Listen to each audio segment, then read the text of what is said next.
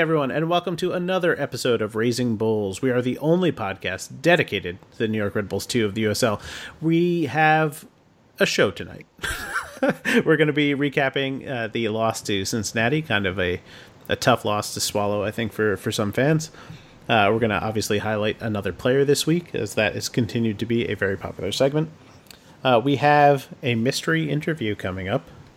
We're going to talk about the lawsuit that NASL has filed against the USSF, and we're going to make some predictions for the US Open Cup tomorrow night. Joining me tonight, as always, I'm going to introduce the best one first. That's Bill TNJ. Hello, Mr. Bill. Hey, Joe. How you doing? I'm doing just fine.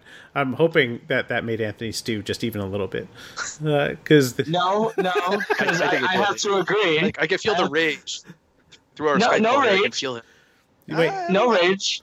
are you saying that you agree with me that Bill is the best? I do. Bill is the best.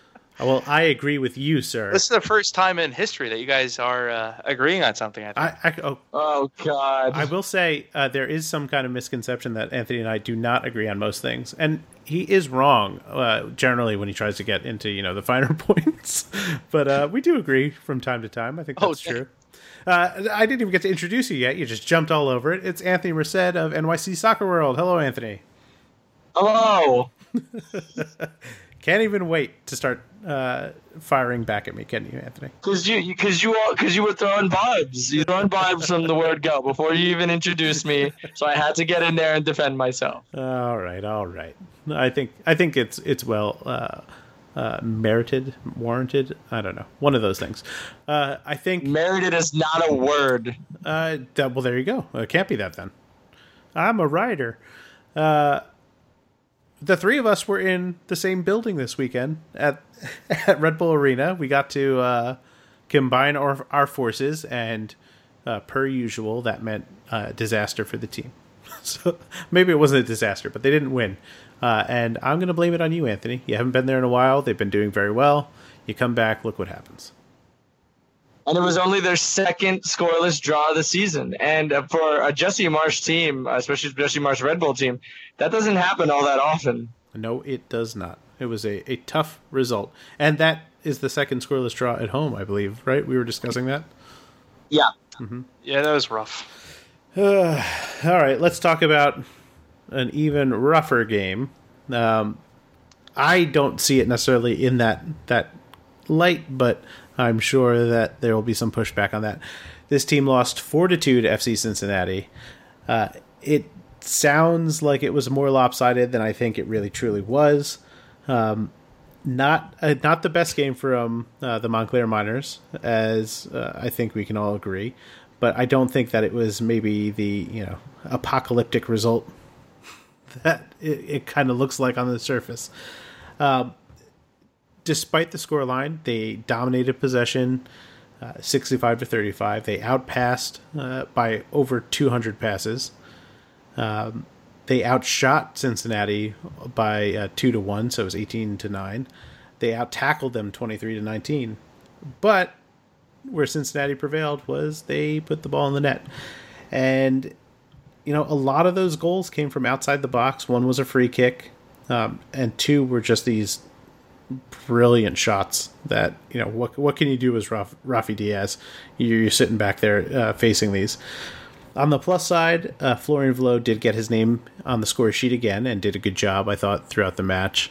But this was a tough one, for sure. Anthony, I'm sure that you have something to say about this.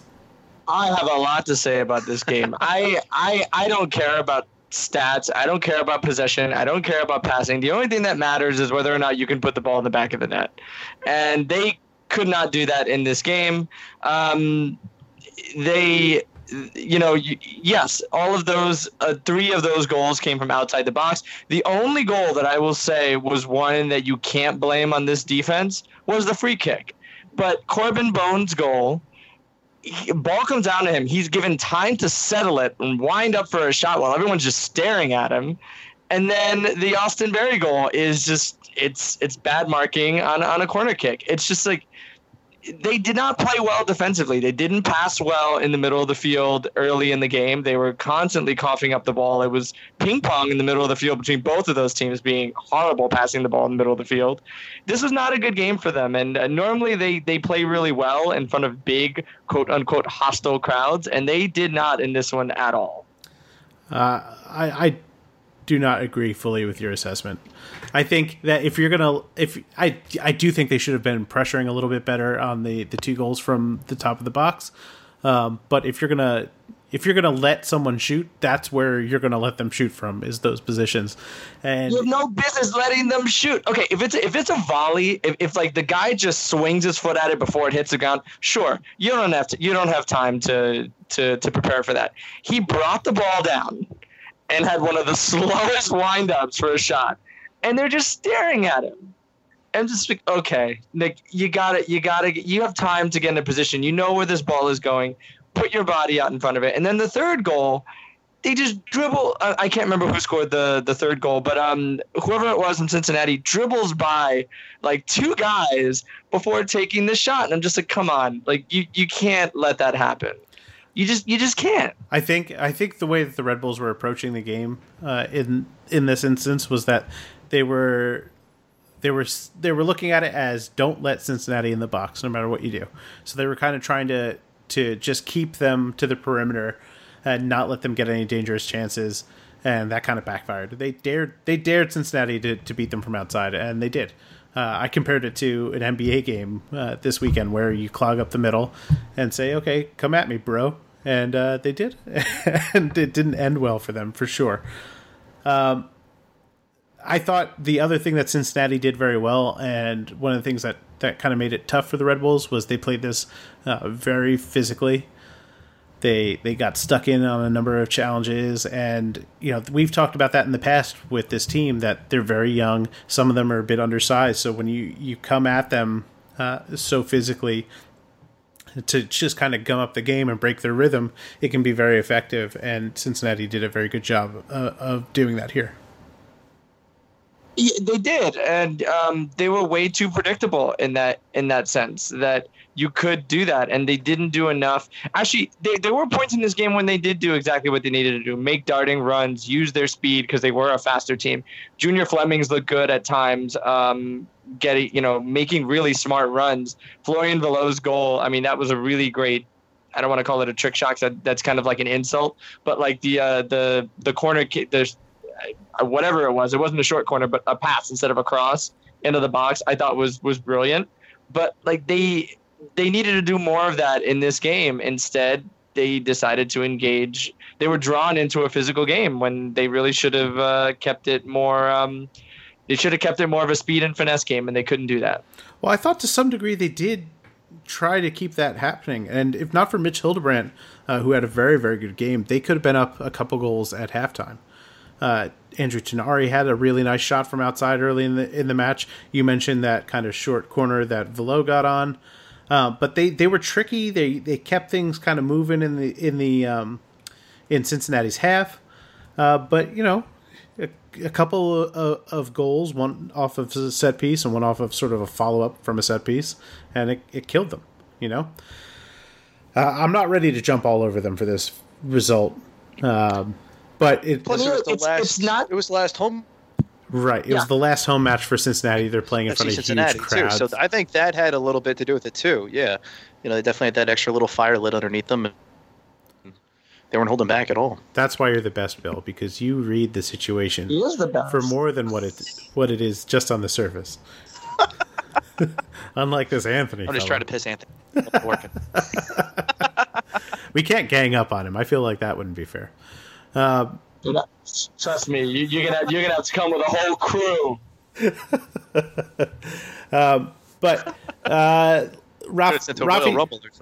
Rafi Diaz in this match. I know that those are very well placed shots, but I think you could make the argument that maybe he didn't have the best positioning, or he was a little bit slow to react to some of these things. At the beginning of the season, I think by far Rafi was the number one on this team. I'm not sure if I think that anymore. I think the way that Loro has played over the last month, he might have started to pass Rafi at this point. What do you think? I agree with that. I think that he had the chance. It was there for the taking, the number one spot. And what's even more telling to me is that he hasn't been a leader on the back. Like, he hasn't been a general back there the way we saw from Ryan Mara last year, even anything near that. And he's you can kind of tell that he's questioned himself a bit at moments. He looks a bit tentative when he comes out for balls and not too sure where to stand in the box. He's very athletic, so he will make some really great saves. I really don't blame him for any of the shots, really, that beat him in this game. But at the same time, I think he needs to be more assertive with his backline, and we're just not seeing that from him. Bill, what do you think? Is Diaz?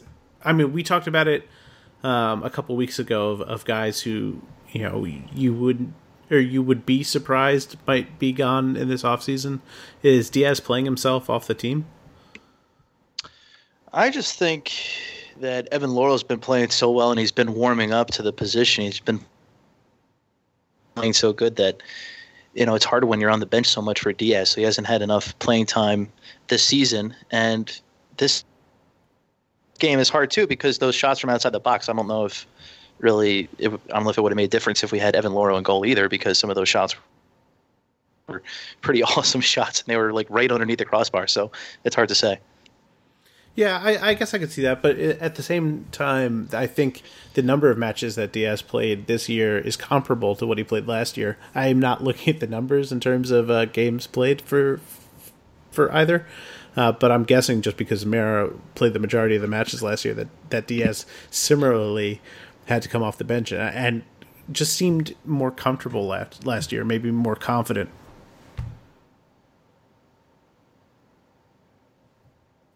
Good analysis, guys. Oh, jeez. I realized after I didn't say, like, hey, one of you react, that it's just going to be silence. Proven right. Okay. Let's talk man of the match. Who you got? Anthony. I'm going to go with Florian Valot. Had a great run and a goal. Looked good in the game, I thought, on the offensive side of the ball. Mr. Bill? I think we're all going to go with Florian. Just because he had a great game, and yeah. I have to agree with the two of you. It was definitely Florian Valot. He's a guy that I think, you know, we over the last couple of weeks we talked about how he really struggled at the beginning of the season. Maybe we were worried that his development had halted or regressed some, but he has definitely turned it on in the last couple of weeks. And that leads very nicely into this next segment, our player highlight. And who are we going to talk about but the goal scorer himself, Mr. Florian Valot. He could play left wing. He could play right wing. He could play center attacking mid. He could play striker. Any of those front four spots, he's, I think, comfortable in. He might be a little undersized to be, you know, an everyday striker, but he certainly can fill in, and we saw that at the beginning of the season as well.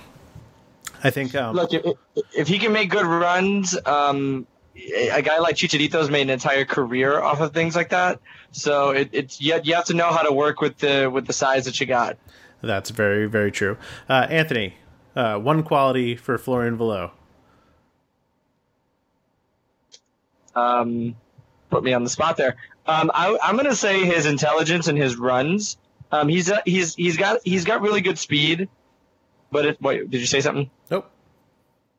Oh, okay. Sorry, I got some feedback. He makes smart runs in the box that aren't just, hey, breakneck speed, I'm going to run at net. Really knows where to put himself. So his IQ is really one of his better attributes. Bill, if you're going to pick out or single out one quality for Florian Valot, what would it be? I would say for me, it's his header game has been really, really stepping up this season. I think that's very fair, and it kind of goes hand in hand with those making those smart runs. And for a small guy to be good with his head is maybe not remarkable, because there's a number of smaller players like Dax McCarty or Connor Lade who have been known to control the ball well with their head. But as a forward, that can be a very tricky proposition, especially having to go up against bigger guys in the box.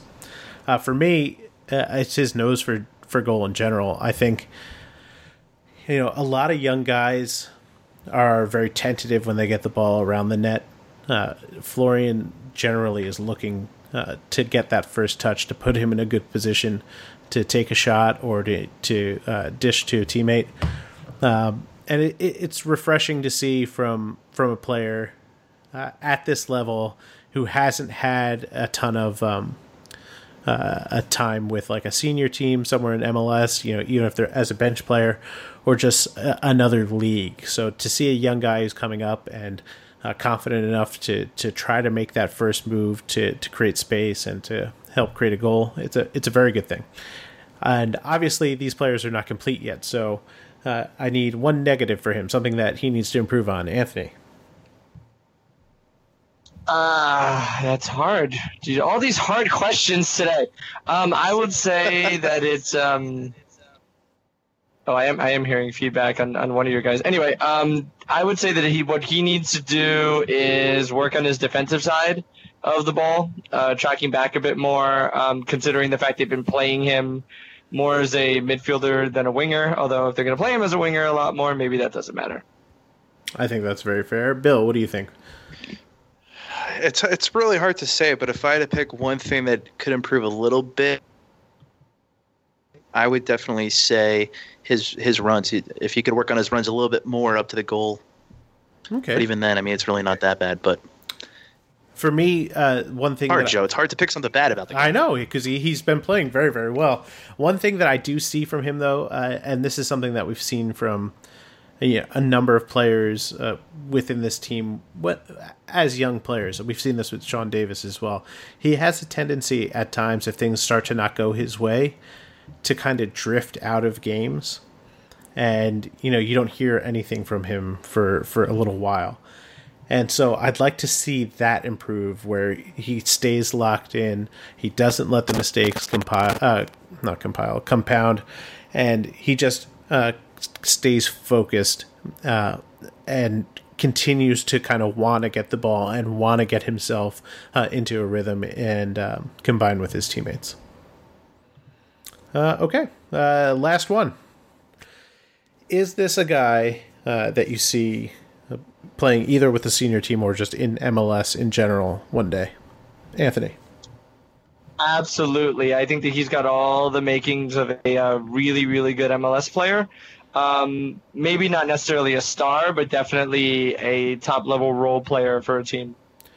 Bill, I'll give you a harder question. Is this going to be with the New York Red Bulls?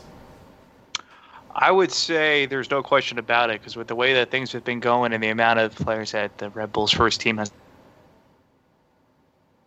over the past year and a half, I would say that's definitely no question about it. He'll definitely be moved up to the first team. Okay. I think that I will agree with both of you. I think that we've heard Jesse kind of speak well about Florian in the past. I think he might have been on the cusp of the senior team this previous season or this current season. I don't know. My head is doing some kind of somersaults right now. But it didn't really work out, and he stayed with the two teams. So I could definitely see that happening in the future. But it's kind of hard too, because if you look at like Dan Metzger, he's moved up to the first team, but he hasn't had too many opportunities so far. True, very, very true. Okay, we're gonna take a break, and when we come back, the interview. 2 interviews. All right, stick around.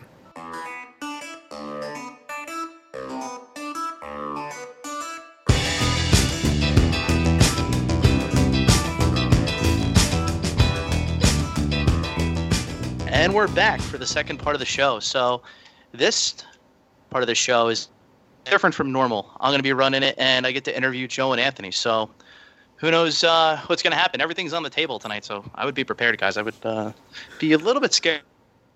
What have I done? Oh, that's Joe. He's already scared. All right. So, Joe, I know people on Twitter are dying to know. A lot of people probably have already been talking about this, but why do you hate popcorn so much? Oh, well, this is a very easy answer. It is because the smell of popcorn to me, especially movie theater popcorn, smells exactly like sweaty feet.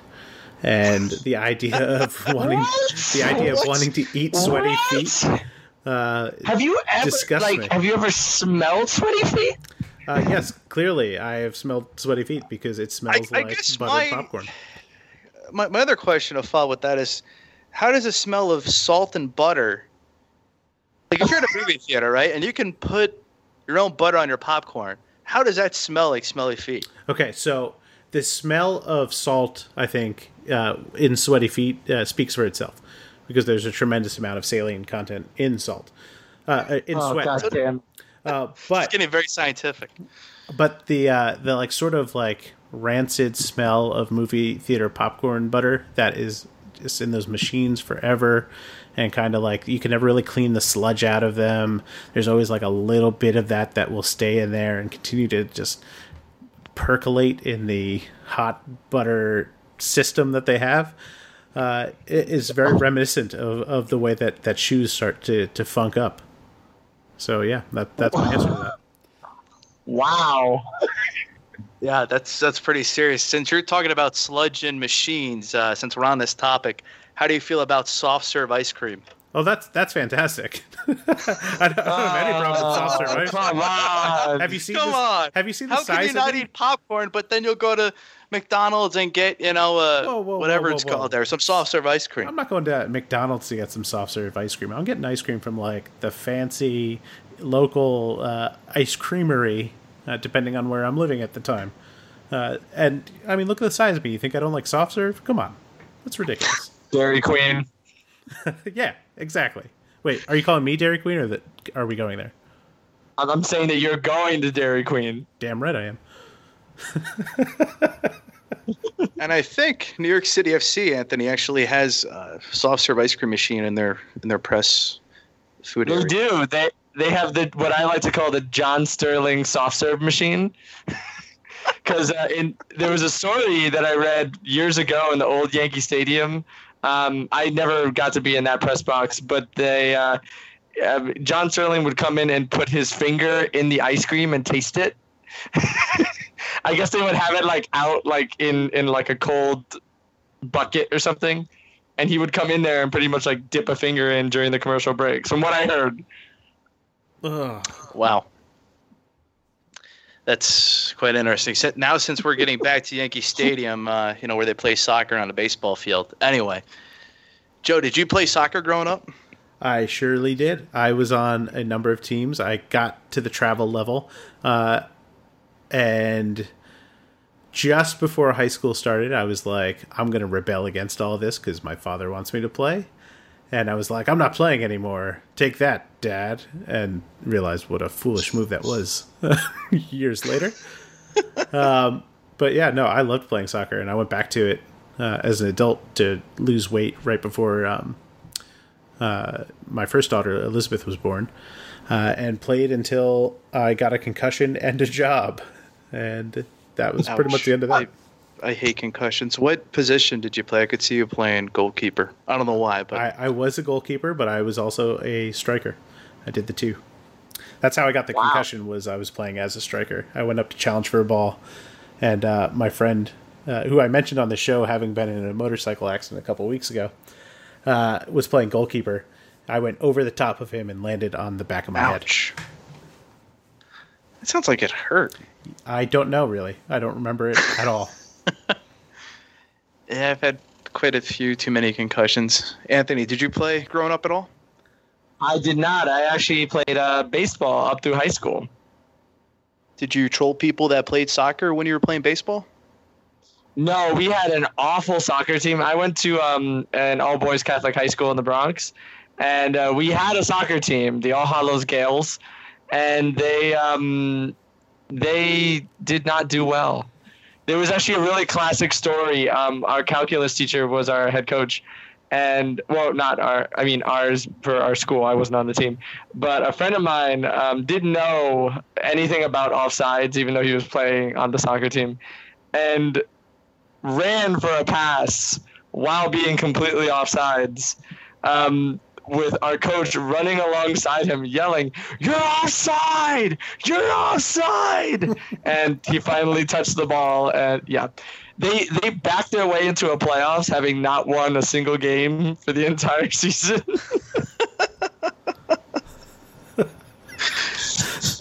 What kind of playoff system allows a team that had never won a game into the final tournament? I don't know. Everybody's a winner, Joe. Everybody's a winner. It's Catholic school sports. Things get weird. Fair enough. There was only 3 Catholic schools, so they couldn't. They had to have every team in the tournament. Everybody's got to be in the playoffs. It had to be Everybody 4, gets a so trophy. everybody could play each other. Okay. I do know that I did injure a kid in on the baseball field that was on the soccer team for Xavier High School. Was not my intention. I slid into second base, and he didn't get out of the way, and I cleated him pretty hard. Yikes. There's a nice red card right there. Yeah. Well, in baseball, it's either get out of the way or get the hit. I played baseball growing up too, and I actually got a concussion because I got hit in the eye with a ball when I was up to bat. I got nailed in the eyeball. I got beamed in the head once too. It was not good. No, I was out. I was out like Joe, and the next thing I know, I'm sitting up straight on the ground and in the hospital. And yeah, I think that might have been the end of baseball for me. Did you guys follow any soccer teams growing up? I'll let you go first, Anthony. Go ahead. I did. I got cable in 1994, and at that time, perusing through ESPN early in the morning, I discovered Manchester United and the gloriousness of the Fergie's fledglings team. So I watched a lot of the Nevilles and David Beckham, Ryan Giggs, during Nicky Butt, all those guys during that time was my first team. Back then, you had pretty much 3 options. You were either a Liverpool fan, an Arsenal fan, or a United fan. And you got only maybe the marquee games, so like 4 games a season on ESPN around that time. So that was my introduction before MLS started. And I watched some of the 94 World Cup. I was definitely not an avid fan at that time. I was playing, but I was not watching it on TV. From that, I kind of learned a lot about who was on the U.S. national team. My great-grandmother's neighbor worked at the hotel they were staying at when they were in New Jersey, and managed to get me a postcard that had like everyone from that team sign it. And so, like, from there, as they kind of spread out and MLS formed, I kind of followed those players around in terms of like where they ended up, but focused everything on the Metro Stars because local team. That was the first ever soccer game or professional soccer game I went to. And before like any of that really, or I guess kind of at the same time, I was also going to a lot of Rutgers soccer games. So I saw, guys who did end up in MLS like Rob Johnson, later on John Conway, just like a lot of maybe not top flight players like Josh Gross and Billy Walsh and those kinds of guys. But Metro Stars were my first team, and I followed them avidly. I got into other teams via the sports video games that I was playing, so I was really into Bayern Munich. Watching Klinsmann in the 94 World Cup, I was like enamored with his ability, so I tried to follow him as much as I could, but like Anthony said, there wasn't a whole lot that you could do on the TV to watch those games, so it was tough. Darn, you stole my question. I was going to ask you the first game you went to, but you stole that one. Do you still have that postcard that you got signed? Yeah, that is in, I'm not going to tell you where my mother lives, but it is in her... Where is it? We're going to steal it. Where is it? It's in her safe at my childhood home. That's awesome. Anthony, how about you? What was the first game that you went to? It took me a long time to get out to watch an MLS game. I actually went to my first game was actually at Old Trafford in 2012. Wow. And I went to see Manchester United play Tottenham. I saw Clint Dempsey score a goal against United.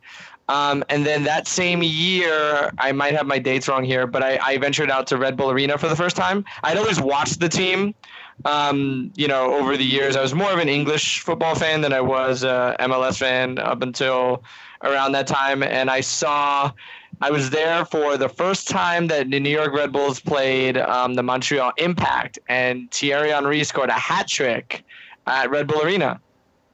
Yeah, that was a crazy game.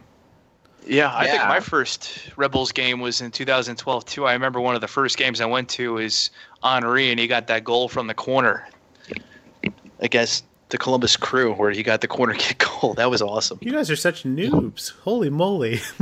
Joe, your first game pretty much the most seasoned person. Yeah. I never got to see the Metro Stars play at Giant Stadium. I would have loved to go now, just thinking about it. But yeah, my first game was 2012. Now, I didn't. And they were long into Rebel Arena.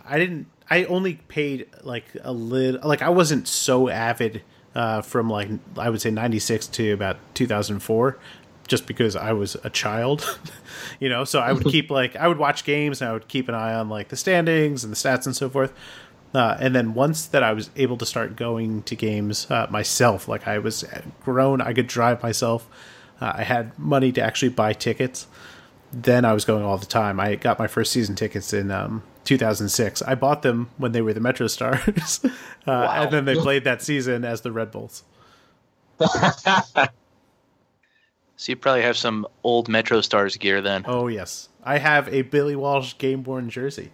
It's one of my prized possessions. Damn, because that Metro Stars gear is so hard to find. You can't find it anywhere.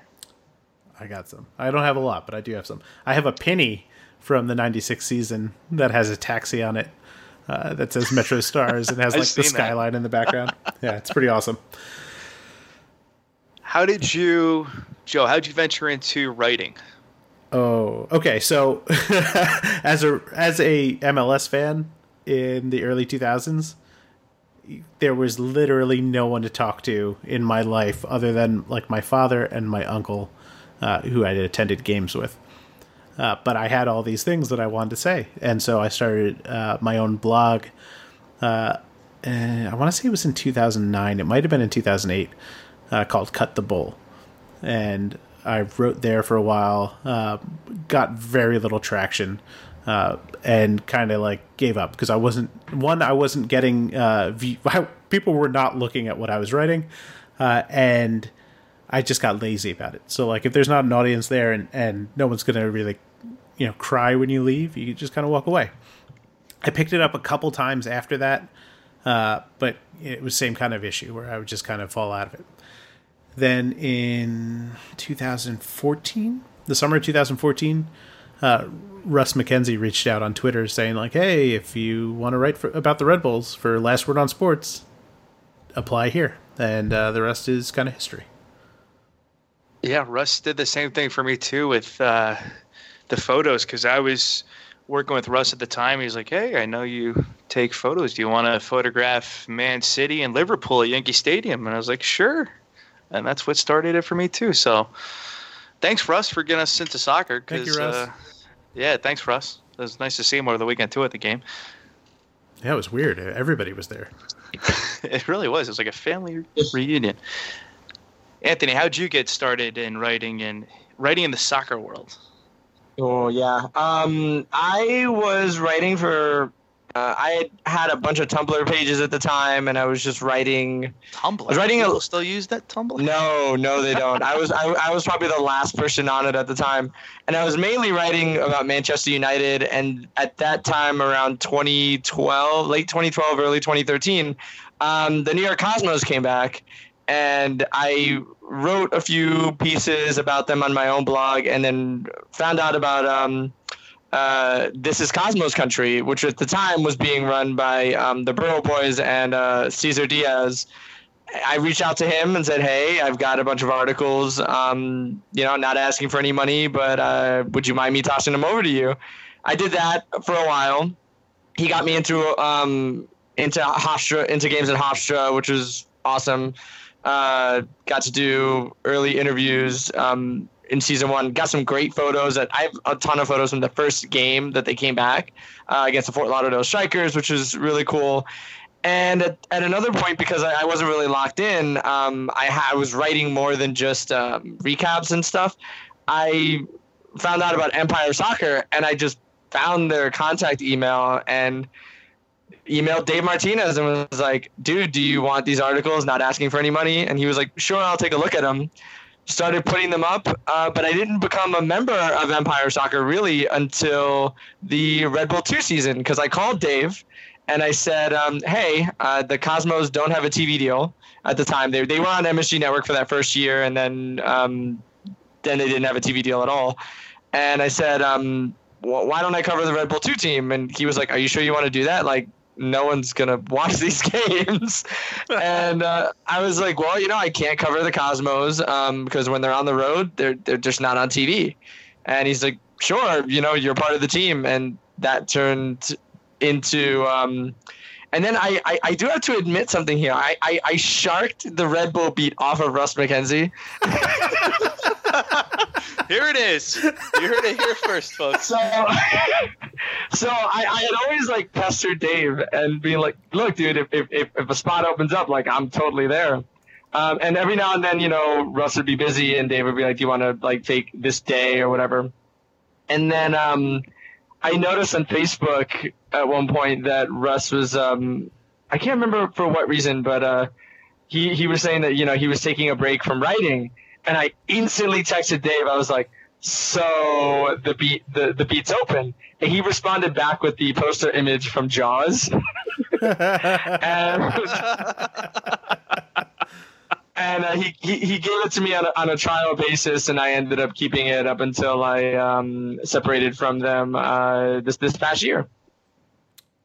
Wow, That's yeah, it's quite some story.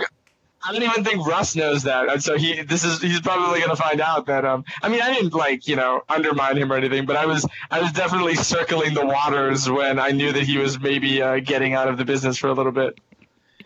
Yeah, well, if he listens to this interview, it's actually more stories about Russ McKenzie's than it is just a general interview. It's the Russ McKenzie Appreciation Show. There we go.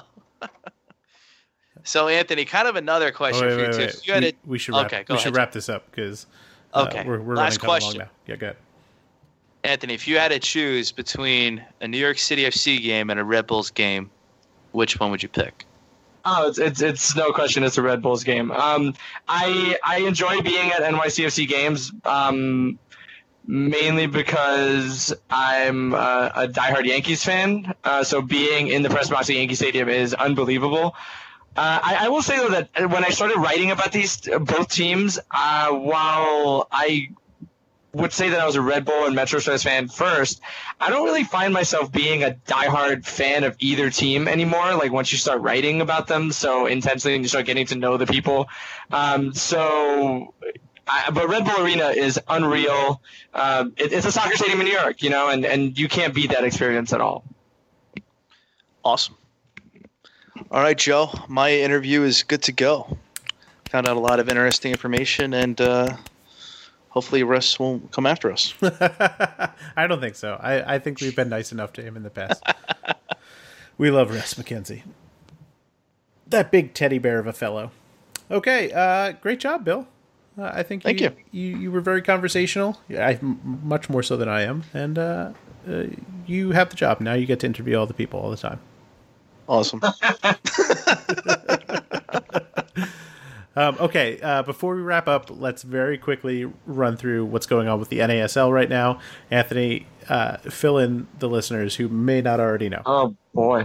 So the North American Soccer League has announced, and I don't know if I've ever seen this in the history of sports, a press release to say you're going to sue a federation. But they are bringing a federal antitrust lawsuit against the United States Soccer Federation, claiming that the division structure that USSF has put forward is unfair and the criteria is arbitrary. I don't know. It is kind of arbitrary, sure. I don't know how far they're going to get on this because there is precedent with baseball and a few other leagues where antitrust laws do not apply to certain sports leagues. There was a lawsuit, and it's not coming to the top of my head, where Major League Baseball was sued, and pretty much the government just said, No, it's a you know they can pretty much run their monopoly. So that might happen here with considering how strong MLS is. But on the other side of it too, it's a really desperate attempt because even if this goes to court, that ain't happening for maybe a year, and MLS can draw that out even longer. And lawyer fees for something like this are very expensive. So this might just be a last gasp for the NASL. Right, and well, I guess the connection for them is that MLS is affiliated with USL, but where I'm kind of confused about this whole thing is that they were given a provisional status right heading into the season, and Yes. they let them know what it was going to take for them to be to remain a Division II league, and they failed to meet those requirements. I'm not sure. Yeah, it's not just that they failed the requirements; is that they weren't making enough progress towards getting over some of those issues. And the USL has issues. They're not a D2 league. They don't meet the criteria. And USSF currently, behind closed doors, is holding their feet to the fire in regards to that. But they are making moves to deal with some of those issues, specifically the MLS teams and places like Charlotte. I don't know if anyone here listens to the Inverted Triangle podcast, but the owners of Charlotte Independence were on there, and they spoke about their constant effort of trying to get into a stadium that is a proper D2 stadium. So they're making efforts to do what they need to do, but they're in a better boat right now. If you were to just kick out all the MLS2 teams, they're still a more solid league than the NASL is. Well, so what are the criteria for Division II that USL did not meet? You don't know? It's okay if you don't know. Well, I think the ones off the top of my head is there are certain teams that don't meet the stadium requirements. It's supposed to be 5,000 or more seats, I believe, that they're supposed to meet. Some of their ownership groups aren't quite as flush with cash as they want them to be. So they're trying to get them to that point or shuffle them along, and I think that's why the USL D3 thing is happening. So that some of those owners, if they don't want to stick around, can maybe go bump down to that. Wilmington is a good example of that. They were pushed out last year. Austin was pushed out, although they're coming back now that they've restructured. Phoenix almost went away before the Kona Grill guys came in and made that happen. So those are the major issues that they have that they're trying to overcome. They've covered the time zones, having teams in different time zones, things of that nature. So it's really kind of the smaller things, stadiums, and having the owners with the right amount of money. Okay, I think that's fair. I don't want to hark too much on that. Do you think the NASL is going to be operating next year? I guess that's all I'll ask. That's up to them. I mean, they can operate as a D3 league. USL did it for a few years. And quite honestly, you don't need to be sanctioned D whatever to get people into a room and make money. You just need a good business plan. USL had that. USL has cornered all of the secondary markets just about in the United States and put teams in there that are, if not profitable, working their way towards it. And NASL wanted to go into the big markets. They wanted to go into New York, Miami, all these places that are really difficult nuts to crack that have other sports teams in there. The business plan just wasn't there. If they come up with a better business plan, it doesn't matter what division sanctioning they have. Okay, I think that's very fair. Finally, I want to move on to the last bit before we close out the show. Obviously, this is not really a Red Bull 2 discussion, but New York Red Bulls are in the US Open Cup final. It could be the very first time in their history that they win a cup. Things are definitely not pointed in their favor with the way that Sporting KC has played at home, how well they've played defensively, not just this year, but over the last couple of years. And, of course, Tim Melia is a big part of that. And just the Red Bulls in general on the road at KC have not always inspired. They did get a couple of results in recent memory, but pretty few and far between. Let's get a prediction. I made mine on Seeing Red yesterday. I say a 2-1 loss for the Red Bulls to Sporting KC. Bill, who you got? Ouch, that hurts, Joe. I mean, it's hard to say because Sporting Kansas City is a really strong team, and especially at home, they are probably undefeated. I would guess without knowing. I'm gonna say a tie that's gonna go to a shootout, and the Red Bulls are gonna win in the penalty kick shootout, 3-1. Okay, I think that's pretty good. I think you're crazy, but we'll see. I've been called that worse. Anthony, your prediction. I'm gonna be super crazy here. The logical person in me says they're losing 3-1, but I'm gonna go with a 3-0 win for the New York Red Bulls and one of their more defining moments in club history. Whoa! All right, guys, you know who to blame tomorrow night. I'm gonna blame Joe for jinxing them. All right, I think like a jinx is when you say like they're gonna win by a huge margin and then they let you down. But that's just me. Okay, and if you're in the area and you want to come out and watch it with a number of Red Bull fans, Seeing Red is hosting a party at Bunny's in which Orange? Which Orange is it? I think it's West Orange. In South Orange. Big fail, Bill. Big fail, Joe, for not knowing. They're in South Orange. They're going to be there. I may be there. I am not undecided at this point still, but that'll start at 8:30. Thank you very much for tuning in tonight. If you want to follow us, I am at _Joe Goldstein. And I am at Attitude AJM. And I'm at Bill TNJ. And of course, if you want to follow the show, and we hope you do, we are at Raising Bull. That's one bull cast. Raising Bull Cast. And that is all on Twitter. You can find us on Facebook.com/RaisingBulls. You can go to RaisingBulls.com, where you can send emails. That's right, emails. We sometimes do get questions. And we have stickers, people. Remember the stickers? So send your questions to questions@RaisingBulls.com. That's questions@RaisingBulls.com, and we will get to them. You feel free to also send hate mail. I read some mean comments to Anthony last week. I would be glad to do the same for mean comments that want to come in about any of us. I would be very happy to read those on air. You can listen to us on iTunes, Google Play, Stitcher, wherever you get your podcasts. We'll be there. Not Spotify, though. I don't believe we're on Spotify. Anyway, if you listen to us there, please subscribe, rate, review. It really does mean everything to us, and it does help. For myself, Bill Toomey, Anthony Merced, have a very good night. There's that fast clap again. You do one interview, now you're clapping fast like it's your job. Darn it, Joe.